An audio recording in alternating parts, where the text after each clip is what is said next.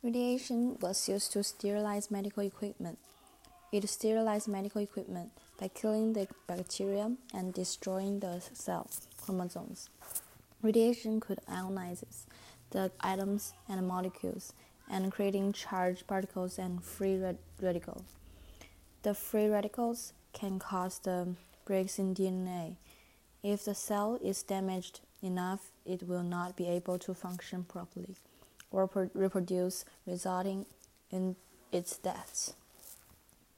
Gamma radiation is a type of radiation that used to sterilize medical equipment.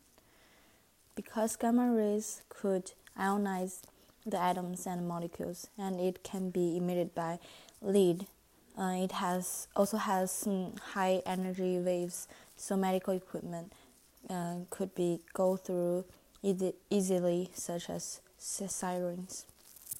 The medical equipment were placed in an airtight bag and then placed them in a very large field of radiation.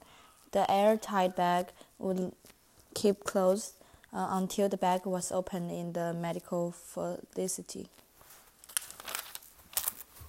Most of the medical equipment are sterilized by gamma radiation from a Co-60 source, which has a half-life of 5.26 years. It is generally much cheaper than steam heat sterilization. Sirens is a medical equipment that's sterilized by gamma rays. Large-scale irradiation facilities for gamma radiation are installed in many countries. Cesium-137 is a smaller gamma irradiator because it has a longer half-life, which is 30.17 years. There are several benefits that are sterilized by radiation. It is safer and cheaper.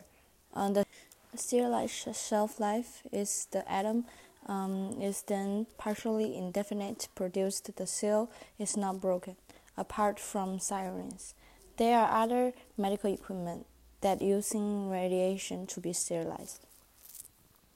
For example, cotton wool, burn dressing, gloves, heart waves, bandage, plastic, and rubber sheets, and surgical instrument.